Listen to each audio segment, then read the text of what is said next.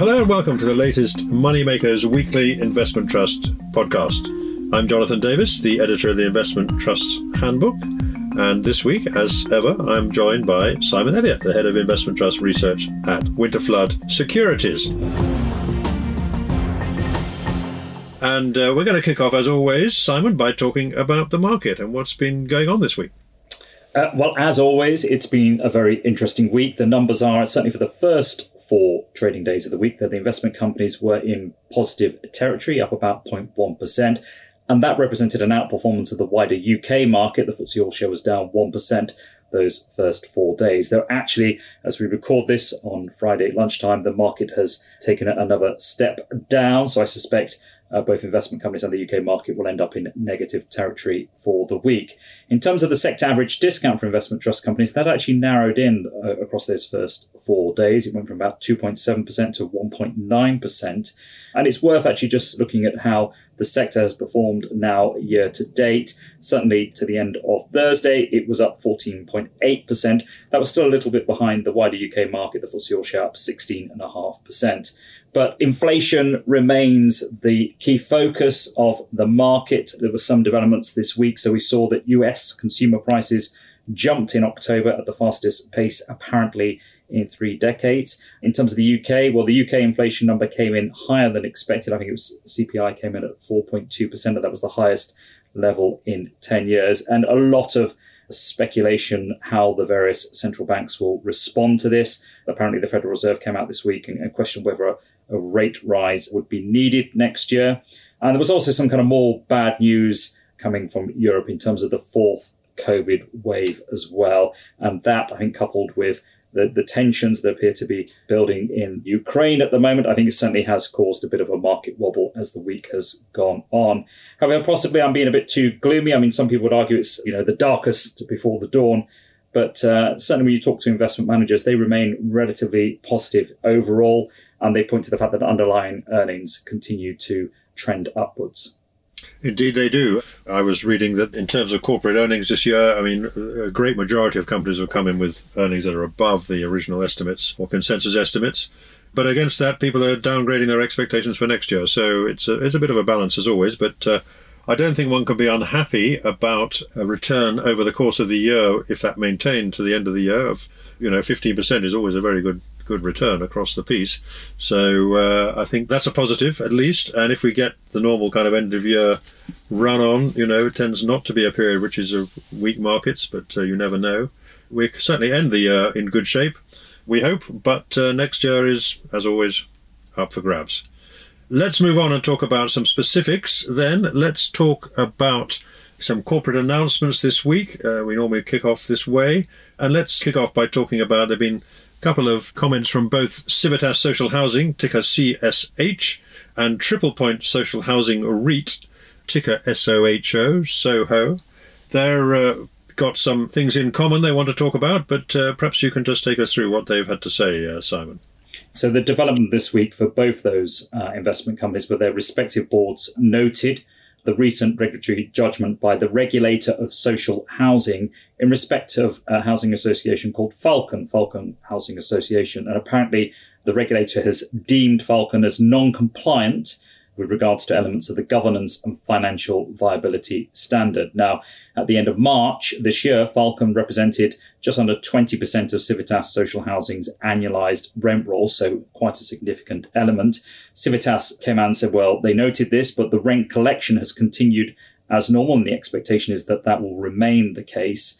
And they also made the point that Falcon has committed to continue to engage with the regulator, and Civitas in its own right will continue its supportive relationship with Falcon and its other counterparties as well. In terms of Triple Point Social Housing, also known as SOHO, their exposure to Falcon is also pretty significant. Actually, they've got 65 assets leased to Falcon, and they were valued at about £62 million at the end of September. And Falcon represents just over 10% of the portfolio value and about 10% of the rent roll as well. And again, they made the point that all the rent continues to be paid in full. So what does this mean to the sector? What does this mean to shareholders? Well, we have seen a number of these regulatory judgments coming from the regulator, and it's part of their duty to look at the governance and financial viabilities of these housing associations, and clearly they are flagging up a number of issues, and we've seen that in regard to Civitas and Triple Point before. You pay your money, takes your choice. Clearly, it isn't a positive development for this particular subsector. But again, there'll be those people, including no doubt Civitas and Triple Point, who will say, well, we've seen this before and we'll work our way through these issues. But essentially, the day-to-day operations of the day-to-day kind of rent collection has not been impacted by this. The underlying issue here is, as we know, there's been the short seller has raised issues about Civitas's business model, effectively, and what they will regard as overexposure to housing associations that don't have their long-term liabilities effectively covered. I think that's really the issue. So the underlying performance of the trust continues to be as it was, but I guess the issue is about what the regulator will do, first of all, and secondly, whether this fact that there is this mismatch between the balance sheet, if you like, of the housing associations and the returns that Civitas are making, whether those returns could be interrupted. I guess that's really the issue. What's the market verdict? We know the shares have sold off, for both those trusts have sold off significantly and gone to discounts, whereas before they were at premiums, before this all blew up. What's been happening more recently? Have the efforts by the two trusts to, put the record straight, as they would say, have they borne fruit so far? Both of those funds are trading on a discount at the moment. So if you look at Civitas, it's on a 12% discount with a share price, certainly at the close of Thursday, just under 94p. I mean, it's been a bit lower than that in recent times, and they have been supportive in terms of using share buybacks. Triple Point Social Housing, that's also on a discount, probably about a 9% discount or so, and that compares with an average over the previous 12 months of about 1%. So you can see it has been derated. So there are definitely headwinds against this area of the marketplace, and a few questions to be answered. But I think the other point to make is that it does underline the importance of actually looking at some of these social housing investment trusts, looking at their business models rather more detailed than perhaps we've all done so far. I mean, if you look at something like Home REIT, for example, which is in the same broad sector, but it has a very different business model and exposure to Civitas and Triple Point, and that's still trading on a premium, I think. Absolutely right. 15% premium at the moment. And obviously they raised additional capital not that long ago. So yes, I think they seem to be distinct. Okay, well, watch that one quite closely. I mean, I think the issue for shareholders here is either that Civitas and Triple Point are bargains at this point, or that there are more fundamental questions which make them something you don't necessarily want to be involved in. There are some risks there, perhaps, that you weren't appreciated before. That one's to play out, I think. Let's move on and talk about Scottish Investment Trust, ticker SCIN, or SKIN. We know that is going to be disappearing, sadly, after 135 years next year. It's going to be combined into, I think is a way to put it, JP Morgan Global Growth and Income. What's the update on that one? Yeah, so this week the circular was published regarding details of how these two companies will come together. Without kind of getting too technical, effectively the process will be in two stages. So JP Morgan Asset Management will be initially appointed to manage Scottish Investment Trust portfolio, and at that stage it will adopt the same investment strategy as JP Morgan Global Growth and Income. So that will require shareholder approval, and that will be at a general meeting on the 9th of December, with the appointment of JP Morgan expected on about the 21st of January. So that's stage one. Stage two, and this is a reflection actually that Scottish Investment Trust is a self-managed investment trust, so it has some long-term debt and it has a pension scheme, and these are the kind of issues that need to be resolved. So this is going to take a little bit longer, and the expectation at the moment is that shareholder support for the combination, I think for that we can read merger to be honest, will be sought at general meetings expecting in the first quarter of next year, with the idea being that the two companies will actually officially come together by the end of the first quarter of next year. Okay, so the interesting point about that is that if you're an investor in Scottish Investment Trust, or if you're not an investor in Scottish Investment Trust, we do at least now have a pretty good idea of the date at which the portfolio is actually going to change, and therefore adopt the policy that JP Morgan Global Growth and Income has already pursuing. And as a result of that, I think it now looks pretty, obviously it's certain that this thing is going to go through, I would say. So what's been happening to the share price of Scottish Investment Trust? If you had bought it after the announcement, still on a 10% discount or whatever it was, how would you have done? Well, it's been re-rated, and perhaps that's not a surprise given that the JP Morgan fund has traded on a premium, is trading on a premium. So what we've seen is that the share price of Scottish Investment Trust has jumped up about 12% or so over the last month. That compares with a rise of 2% for the NAV. So really the discount has materially tightened in. So I've got it on about a 2% discount at the moment. And that compares with, it'd be something closer to about 9 or 10%, I think, over an average of the last 12 months. So it has been re-rated. And actually, JP Morgan Global Growth and Income, it's kept its premium rating. So there's always a kind of thought when these deals are announced that there might be a bit of merger arbitrage, but actually that really hasn't happened. I've got the JPM fund on about a 2% premium or so at the moment, and that's broadly in line with the average over the previous 12 months. Yeah, so as far as they're concerned, it's all working out pretty well so far. Just these details to sort out, and they're not insignificant, of course, because there are real people involved in the process and pensions and property and so on to be sorted out. Let's move on and talk about, let's not talk too much about this one, but we have talked about it a lot. Third Point Investors, ticker TPOU, which is our friend Dan Loeb, the hedge fund manager, and his team, where we know there's the argy-bargy going on at the moment with activist shareholders. What's the story here? The development this week is that we found out the results of the 2021 exchange facility. And just to remind people, this allowed investors in the investment company to effectively move across to the equivalent master fund, in fact, Third Point's flagship Cayman fund. Now, this had been set up to transfer across at a 7.5% discount to the Third Point investors' NAV. But I seem to remember the minimum requirement was $10 million in order to do this, though I think there was some leeway with regard to the board. The result of this is actually, I think, one shareholder tendered their shares through this exchange facility. So that will see, funnily enough, $10.1 million US moving across to the master fund at that 7.5% discount. Now, that was below the maximum of $50 million that had been allocated. So what that means is that, assuming shareholders approve the 2022 exchange facility, the maximum will be increased from that to $75 million, and that's at a narrow discount of 2%. So I think we talked about this one a few weeks ago. I think the point was made, why would a shareholder go for the 2021 option at a 7.5% discount when they could wait not that long and switch across at a 2% discount? But, it's a little bit bells and whistles, this, but really this is all about the board attempting to narrow the discount. And the exchange facility is a part of that story, and it remains to be seen how effective it is. Is there any movement this week in the discount? Well, we've got the discount in at about 13.5% at the moment. It's probably come in a little bit, to be honest. Its average over the previous 12 months is 15.5%, but it would be wrong to say it's a kind of material re-rating. Okay, so let's move on now and talk about, well, guess what? Fundraising.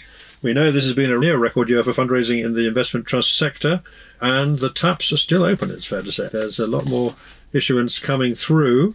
So let's quickly race through some of these. Let's start with what looks like an interesting newcomer, which is Atrato On-Site Energy, which has the splendid ticker ROOF, ROOF. What can you tell us about their IPO? It's another IPO. Let's mark that.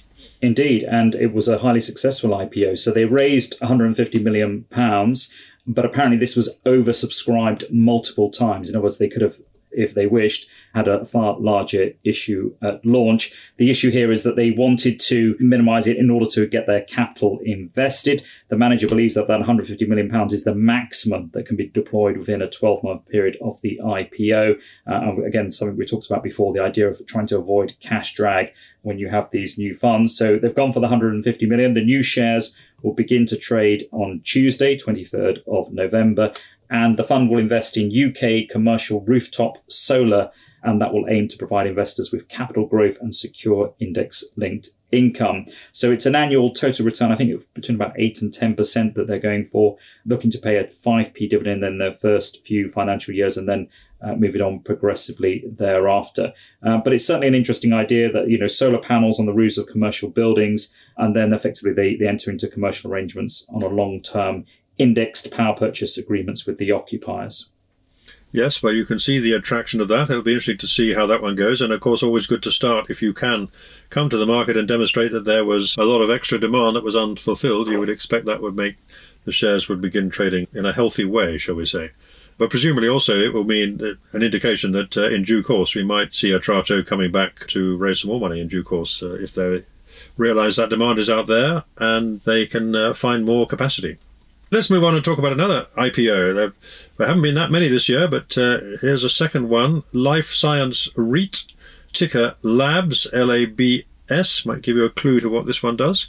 It seems to be all the rage to get these informative tickers going. And they also had an IPO. And how did they do? It was another very successful IPO, actually. They raised £350 million. That was against their target of £300 million, so they exceeded it. And again, they had to go through a scaling back exercise in order to kind of hit that 350 million. Those shares will be traded on AIM. And in fact, they began trading at the end of the week on Friday.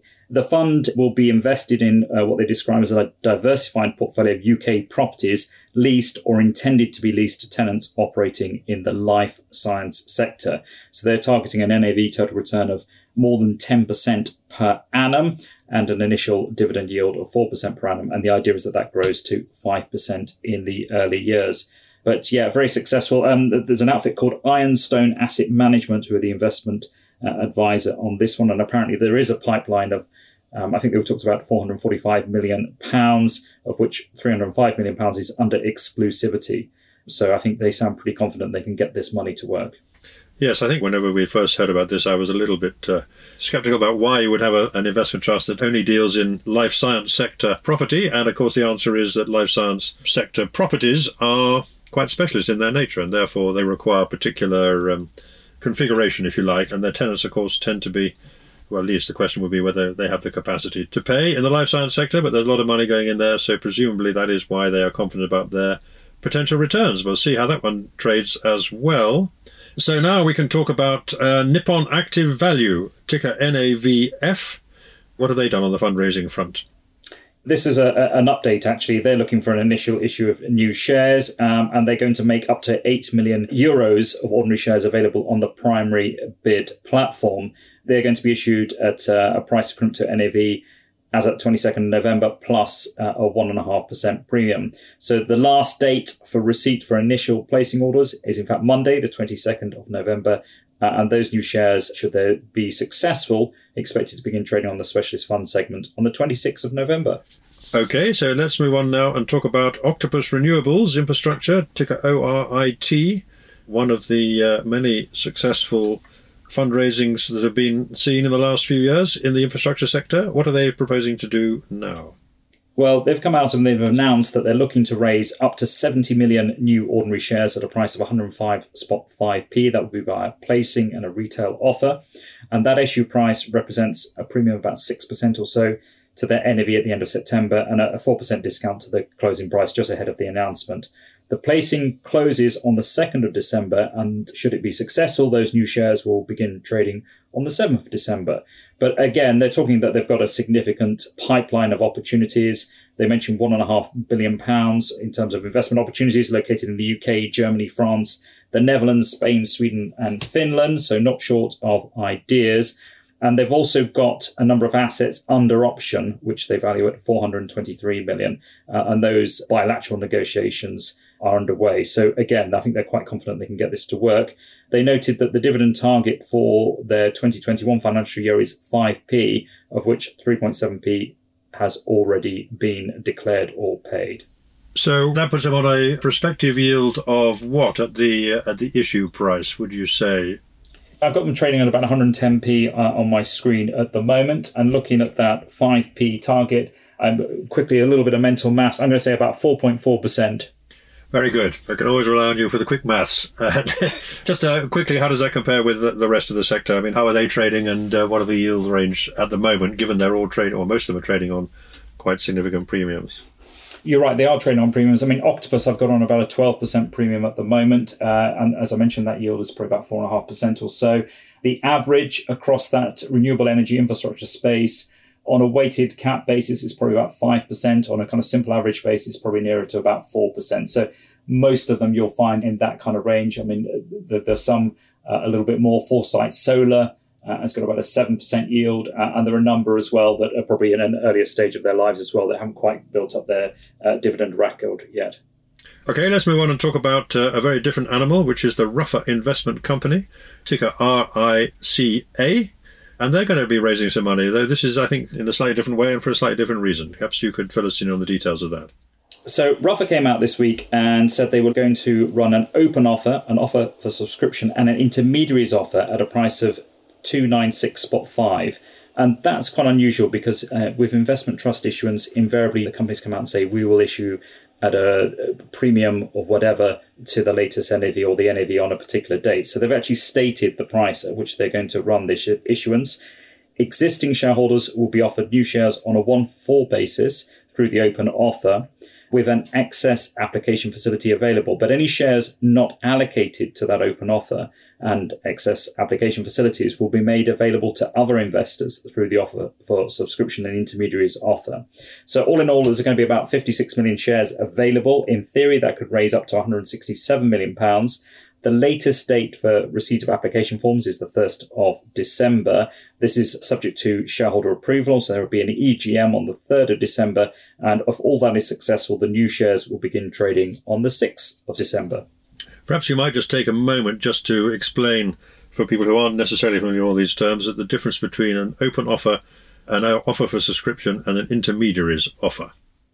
So the point with the open offer, and it's very relevant in this case, and I think why they've decided to do it, is that it gives those existing shareholders the kind of first right to follow their money. So it's kind of like an access opportunity. And it's an interesting why they've gone down this particular route. It's worth noting that over the first 10 months of 2021, Ruffer has been very successful in issuing shares out on a regular basis. They've raised about £122 million worth just through what we call kind of tap issuance. That's just regular issuance through the marketplace.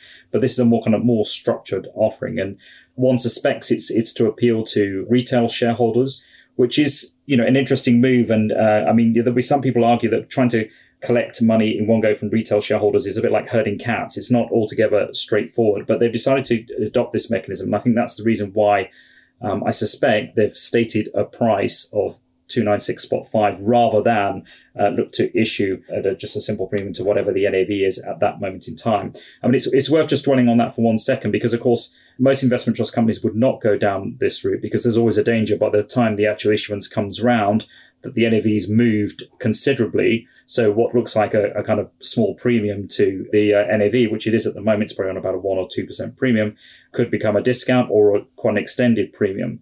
I think in the case of Ruffer, though, given the way that the portfolio is run, it's invariably a low volatility return profile.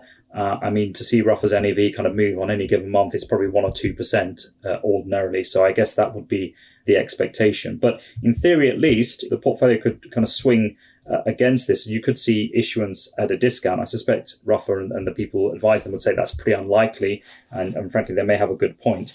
But it's one of the reasons why you don't normally see issuance run on this basis in investment companies. Yes, I think that's very clear. As you say, it's a particular strategy. And if they do succeed in raising 167 million through the issue of 56 million shares, how big will that make the trust once that's gone through? Is it actually just a 1-for-4 effectively across the whole piece if they get that amount of money? Yeah, it is broadly. So they've got assets of about 660 million or so at the moment. So roughly speaking, probably 1-for-4 is about right. But one of the reasons I think they're doing this is because the demand for their shares has been quite strong, to say the least, over the last 10 months or so. And again, without getting too technical, they've kind of extinguished, or they're moving a long way to using up all their issuance powers. So I think this is seen as an alternative way to kind of meet that demand for their shares. I only asked that question to test your mathematical ability again, Simon, of course. That's the only reason. Did I pass? 167 over, compared to 660 million. Well, it's pretty close, I think. So I'll give you a pass on that one. Yep, very good. Okay, Thanks. Let's move on and talk about Schroder BSC Social Impact Trust, ticker SBSI. They've been trying to raise some more money. And what was the outcome? They were successful in that. They raised £11 million via an issue through a placing of just over 10 million shares at a price of 105p per share. It's worth noting they've been targeting an issue up to 25 million shares. So obviously this is a little bit less than that. But, again, they've got a kind of near-term pipeline of opportunities and the proceeds will be used to invest in those. The new shares begin trading on Monday, the 22nd of November. But it just moves this investment trust on. It launched at the end of last year when I think its IPO raised £75 million. So this just gives it a little bit more capital and moves it closer to a market cap of nearer to 100 million. Yeah, so they're sort of, if you like, trying to do it in stages, and perhaps that was a little bit disappointing for them. Who knows? Let's move on and talk about Tufton Oceanic Assets, ticker SHIP, another one of these useful tickers that give you a clue to what they do. They've been looking to raise a bit more money as well. That's right. And they were successful. They raised $39 million, and that was actually an oversubscribed tap issue. 28 million shares were issued at a price of $1.39. They had to scale back the exercise because, as I said, it was oversubscribed. And those new shares began trading on Wednesday. And with what consequence? So they've got a market cap at the moment not too far off, and this is in sterling, not too far off £300 million. And in terms of the price, has the price moved back up a little bit after that issue? So I've got the price at $1.40. That was at the close of Thursday, so that's just ahead of that issue price. Okay, let's move on and talk about another one with an interesting ticker. This is Urban Logistics REIT. Ticker is SHED, SHED. What's their news on the funding front? Basically, all the resolutions that they proposed at a general meeting were passed, and they were related to admission of shares onto the main market, which I think we talked about a few weeks ago, and the implementation of a placing program. So they've got the green light for that. So further to that, they've announced an initial placing of a subscription intermediaries offer, and that's targeting gross proceeds of £200 million. That could go up to £250 million if there is the demand for it. So the issue price will be 170p, and that represents about a 5% premium to their EPRA NTA, which is the equivalent of their NAV as at the end of September. But they raised 108 million back in July. That was at a price of 155p, and that capital has now been deployed or fully committed. But the managers identified a further pipeline of more than 400 million pounds. So assuming that this additional issuance is successful, the intention is to use the net proceeds to acquire a significant part of that pipeline.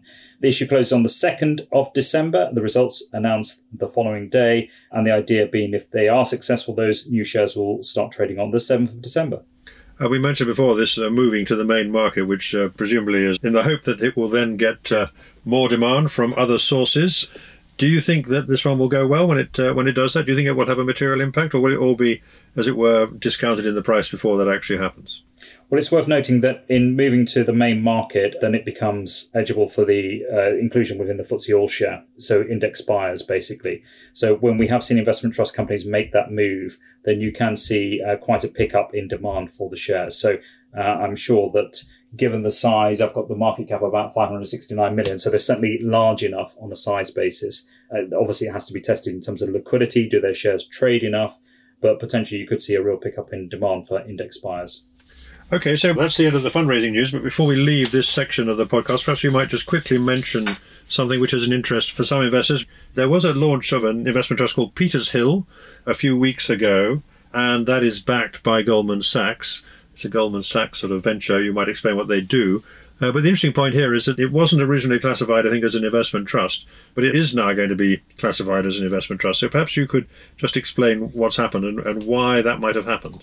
So this is a company that effectively came to the market earlier this year. I mean, it's a pretty decent size. It's a £3.7 billion company, so not insignificant. Effectively, it provides capital. Petershill Partner provides capital and what it describes as strategic support to high-quality alternative asset management firms who are well-positioned for further growth and development. So that all sounds pretty positive. Goldman Sachs Asset Management are responsible for it, but effectively they take minority stakes in what they describe as alternative asset managers. So when this first came to the market, I think the FTSE classified it, maybe not unsurprisingly, in the asset managers and custodians sector, even though technically the legal form is that it is an investment company. And actually, it is a member of the AIC as well. But now FTSE have looked at it and reconsidered. And the idea is that it will move across to the close-end investments universe. And that will be at the 17th of December. So basically, they've reclassified it. And this has happened before. It's relatively infrequent, but perhaps it just suggests that this is a slightly different vehicle. It's certainly not what you call a mainstream investment company. But it is quite large, as I mentioned. So it will have some impact on the performance of the investment company sector overall. It will move the dial, not least because certainly when I last looked at it, I think it's trading on a not insignificant premium to its NAV. So that's possibly one to keep an eye on. Yes, and we've had this issue before where you get very large trusts and you have to look quite carefully at the calculations of the way that investment trust performance is measured, because if it's on a weighted basis, weighted by the amount of size of the trust, it can have a significant impact overall on the movement of investment trust aggregate statistics, and also might distort the sector that it's in, the average figures for the sector it's in. And the question is, which sector will it go into, do you think, Simon? Well, as you know, Jonathan, I am a member of the august body of the AIC Stats Committee. And I do know that, and that's why I asked the question, yeah. Well, we always love debating these kind of meaty issues, so I don't want to kind of front run what may be the outcome of those deliberations, but no doubt over the Christmas period, we will take some time to carefully reflect on this. Okay. Very, very cagey. You'll have to listen to a future podcast to find out the answer to that one. So before I move on, I might just mention that the Moneymakers Circle this week, we have a profile of Impact Healthcare, one of the healthcare trusts, as its name suggests. And I've also had an interesting conversation with Alistair Lang, one of the directors of Capital Gearing Asset Management, about some of the things they've been doing. They recently produced some results. And in particular, having a look at the relative attractions of the infrastructure and specialist property trust, both of which they follow quite closely. So that may be of interest to some listeners. So that's it on the fundraising and corporate fronts. Let's move on and talk about some results. And there have been some interesting results out from quite a few well-known investment trusts this week. So we're going to kick off by talking about JP Morgan Global Core Real Assets, ticker JARA, which has produced some half-year results. That's right, half-year results to the end of August. In that time, they generated an NAV total return of 6.5%, and that's actually ahead of their long-term target of between 7 and 9% per annum. Though, unfortunately, their share price actually came in negative territory, so in total return terms, it was down 2.8%, and that was a reflection of the fact that the premium rating narrowed. It had got a little bit extended. It was probably near to about 10 or 11%, and it's come back in line with NAV. But within the portfolio, there's been a few developments, so real estate and the transportation allocations, they worked very well during this particular period. Currency provided a little bit of a tailwind as well, having been negative in previous periods. But the fund started the period 90% invested and finished at 95%. And that was after they invested $28 million primarily into transportation and Asia-Pacific real estate markets. They also made a maiden commitment to JP Morgan's US real estate mezzanine debt strategy, and the expectation there is that it should boost income. And just on that basis, they've paid 2 quarterly dividends of 1p each, and that's in line with the dividend target at the time of the IPO between 4 to 6p per annum. Yes, this is an interesting trust, which, as it happens, is featured as a profile in the latest annual edition of the Investment Trust Handbook, which I can't forbear from mentioning is coming out on the 14th of December. You can get a hard copy or you can get it as a free download, a free ebook that goes with it. So an unbeatable opportunity, of course, I would say that.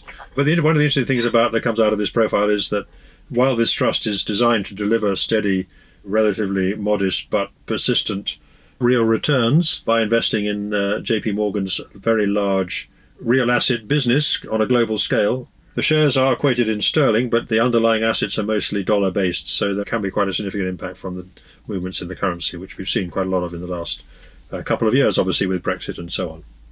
Anyway, an interesting one to look at. Let's move on and talk about Chelverton Growth Trust, ticker CGW. This is quite a small trust, but perhaps you can update us on its results, Simon. Yeah, it is a very small fund, actually. At the end of its reporting period, so these are annual results for the year to the 31st of August, I think it had net assets of just over £3 million. So it's been almost in kind of realization mode now for a number of years. I think there's been about a 70+% reduction in its share capital. Ironically, the results were strong. The NAV was up 42% in that year to the end of August. That compared to a rise of 37% for the MSCI Small Cap UK Index. And in share price terms, it moved up 98%, though it still remains on quite a big discount. I've got it on about a 23% discount at the moment.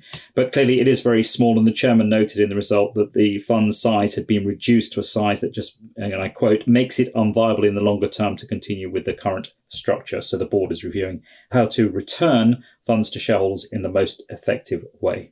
Okay, so I think we'll be saying goodbye to that one very shortly. Let's move on and talk about Troy Income and Growth, ticker TIGT. They've had some annual results to the 30th of September.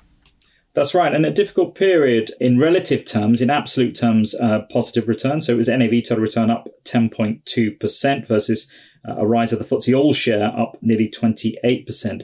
In share price terms, this fund has a zero discount policy. So broadly in line with that NAV return, it came in about 9.6%.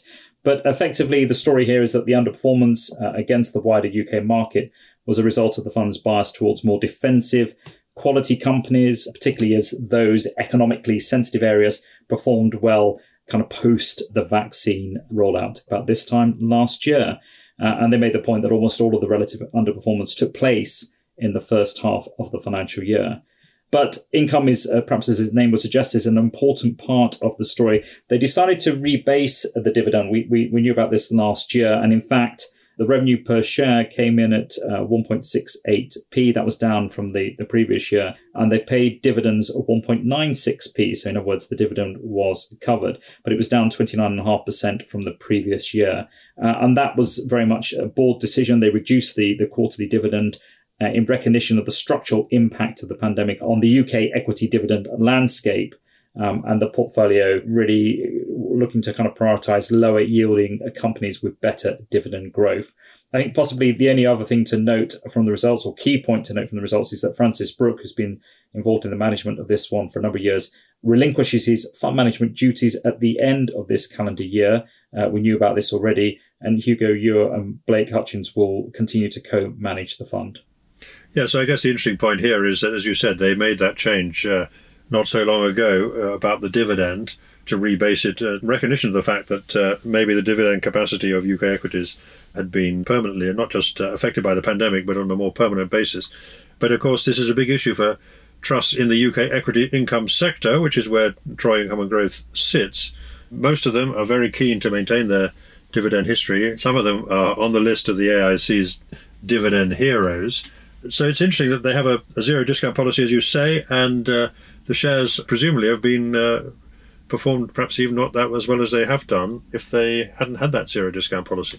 Yeah, I mean, the zero discount policy is a kind of key part of the story. And, this is obviously part of the Troy Asset Management stable. So it sits alongside Personal Assets and Securities Trust of Scotland. But in this particular period, they did buy back quite a few shares. So 27.4 million shares were repurchased under that policy. And at the same time, they issued 0.6 million during that time. But over the long term, it has allowed some growth. So the market cap is about £250 million or so on this one at the moment. Right. So effective, they're sort of prioritising slow and steady rather than something more dramatic, which is very much the Troy style and approach. Let's move on and talk about Montanaro European Smaller Companies, ticker MTE. They've had some interim results to the 30th of September. They have indeed, in which time they performed very well, actually. Their NAV was up 25%. That compared with a rise of 8.6% for the MSCI Europe Small Cap ex-UK index. Share price total return up 24.2%. But George Cook has managed this one for nearly 10 years, actually. Now, I think January 2012, he took this portfolio on, and it does have a quite distinct growth bias to it. So if you look at the portfolio at the end of September, 31% was invested in the information technology sector, while healthcare and industrials represented 22% and 20% respectively.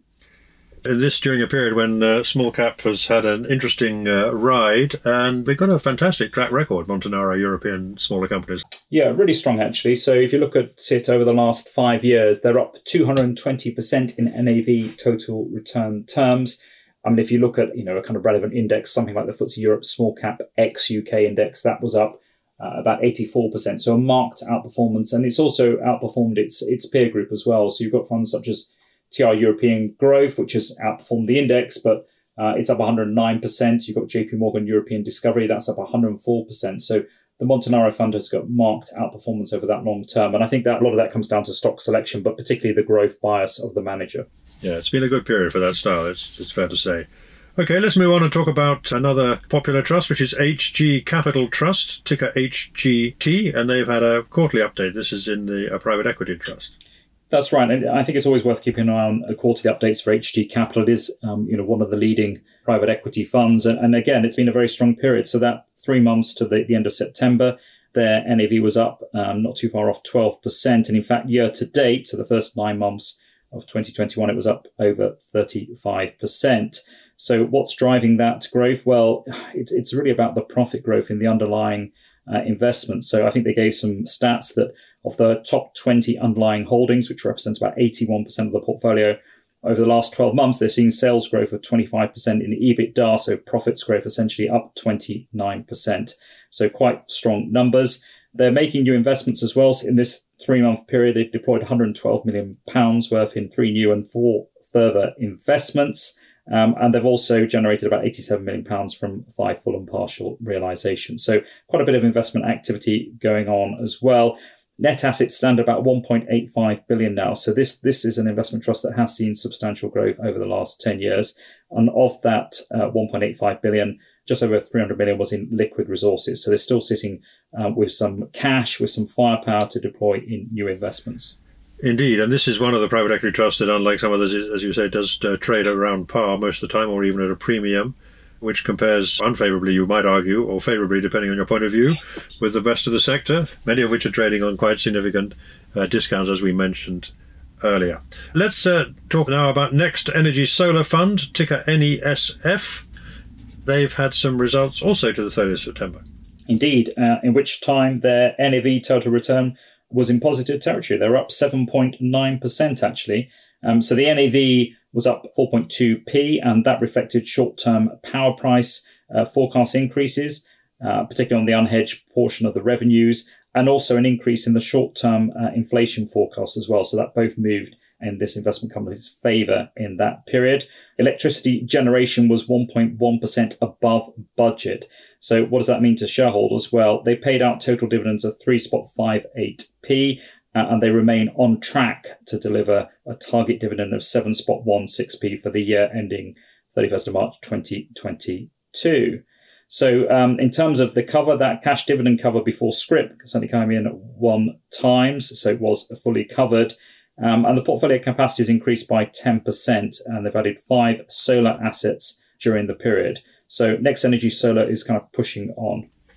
Okay, let's talk about another trust now, which has also had some results. It's maiden results, I think it's fair to say, and they are going into the unknown, and that is Seraphim Space Investment Trust, ticker SSIT, boldly going where others fear to tread. And what do their initial quarterly results look like? Yes, I mean, it's very early days. I mean, this came to the market back in July when they raised 178 million, though there have been some additional share issuance subsequently. Well, so far, so good, really. The NAV per share is up 6%. So it came in at 104p at the end of September. And actually, net assets had grown as well to £221 million.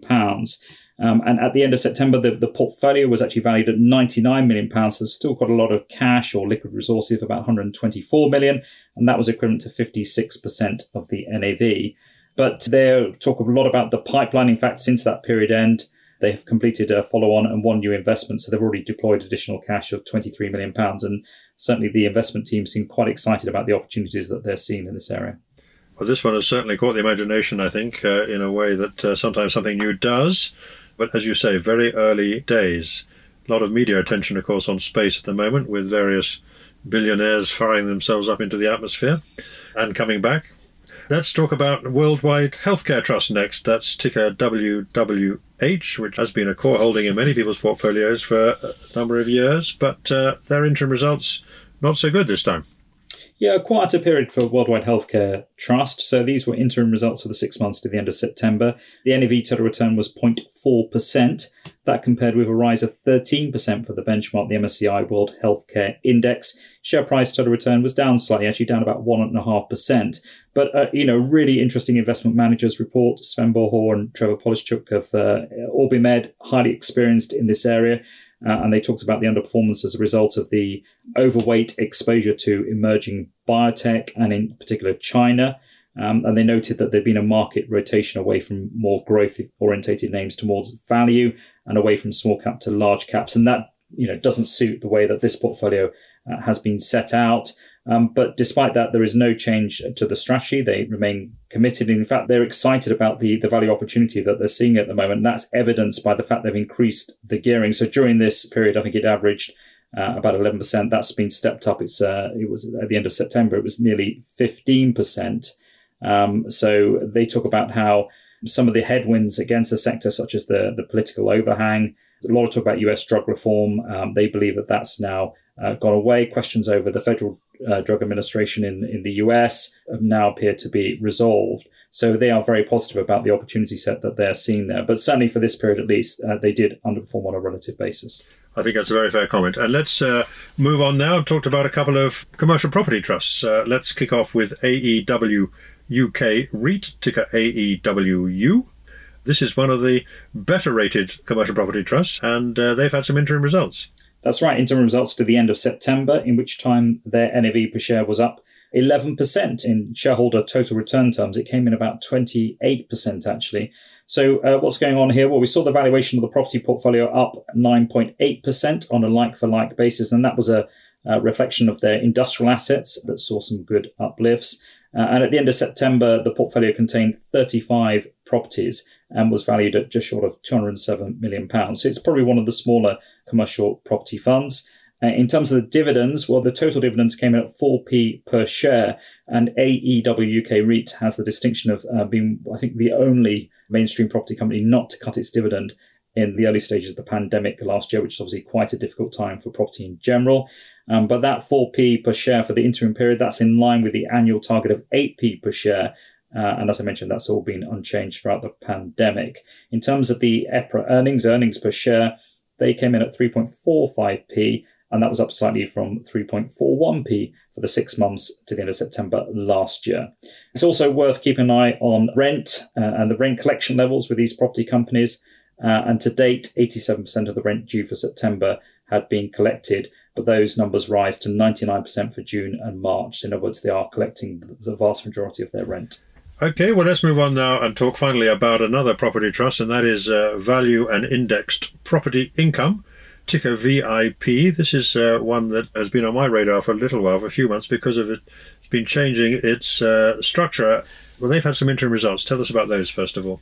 That's right, interim results to the end of September again. So we've seen the NAV per share increase by about 8.6%. The share price is up just under 2%.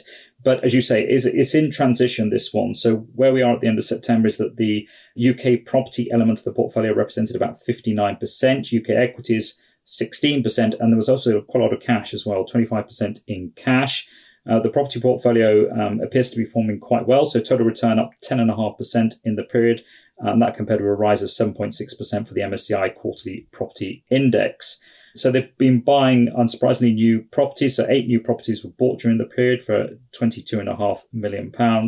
And in terms of the equity portfolio, that direct equity portfolio, that's valued at around £30 million, and they've got 10 investments remaining.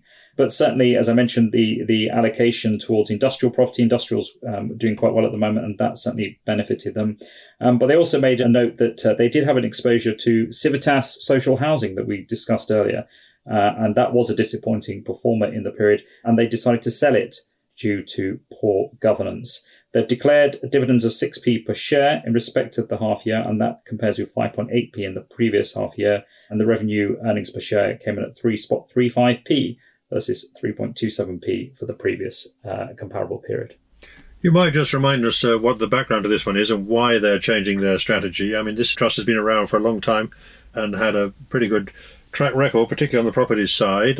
Perhaps you could just remind us the history of this and, as I say, why it's going through this change at the moment. Yes, that's right. I mean, it was a genuine hybrid fund in as much as the property and the UK equities. And actually, I think for a long time, it sat in the UK equity income subsector. But the decision was made to kind of tilt it towards property. It had probably got left behind a little bit. The discount had kind of widened out. And even now, it still sits on a not insubstantial discount. But at the time, for UK equity income, it was on a very wide discount. So again, as you know, the property side of it has performed well historically, and that's run by Olim Property, who are also involved in the management of the Scottish American investment company property portfolio, and they have a good track record of being quite effective, active managers. So as I said, it's probably off most people's radars, but the idea is that this, by kind of retilting the portfolio, that it comes back into consideration for more people. And that was the reason why it piqued my interest, because if you're interested in investing in property with particularly inflation-linked assets in them, this looked like a potentially interesting opportunity once it becomes more of a pure vehicle. But how does it trade in the market, this one, Simon? So it's on a discount of about 16% or so at the moment, and that compares with an average over the previous 12 months of 21%. So we have seen that rating narrow in a little. I mean, it has traded out as wide as a 32% discount in that 12-month period.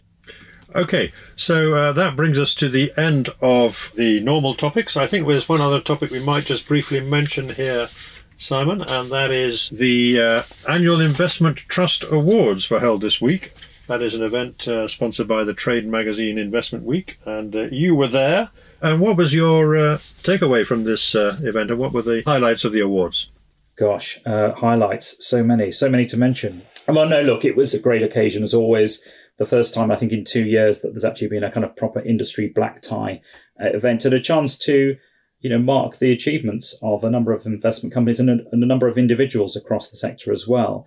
So probably the big winners on the night, a number of funds in the Baillie Gifford stable. So Scottish Mortgage Investment Trust, perhaps unsurprisingly, Scottish American also won an award for Baillie Gifford, as did Pacific Horizon. JP Morgan also picked up a number, so Mercantile Investment Trust, JP Morgan Smaller Companies and JP Morgan Emerging Markets.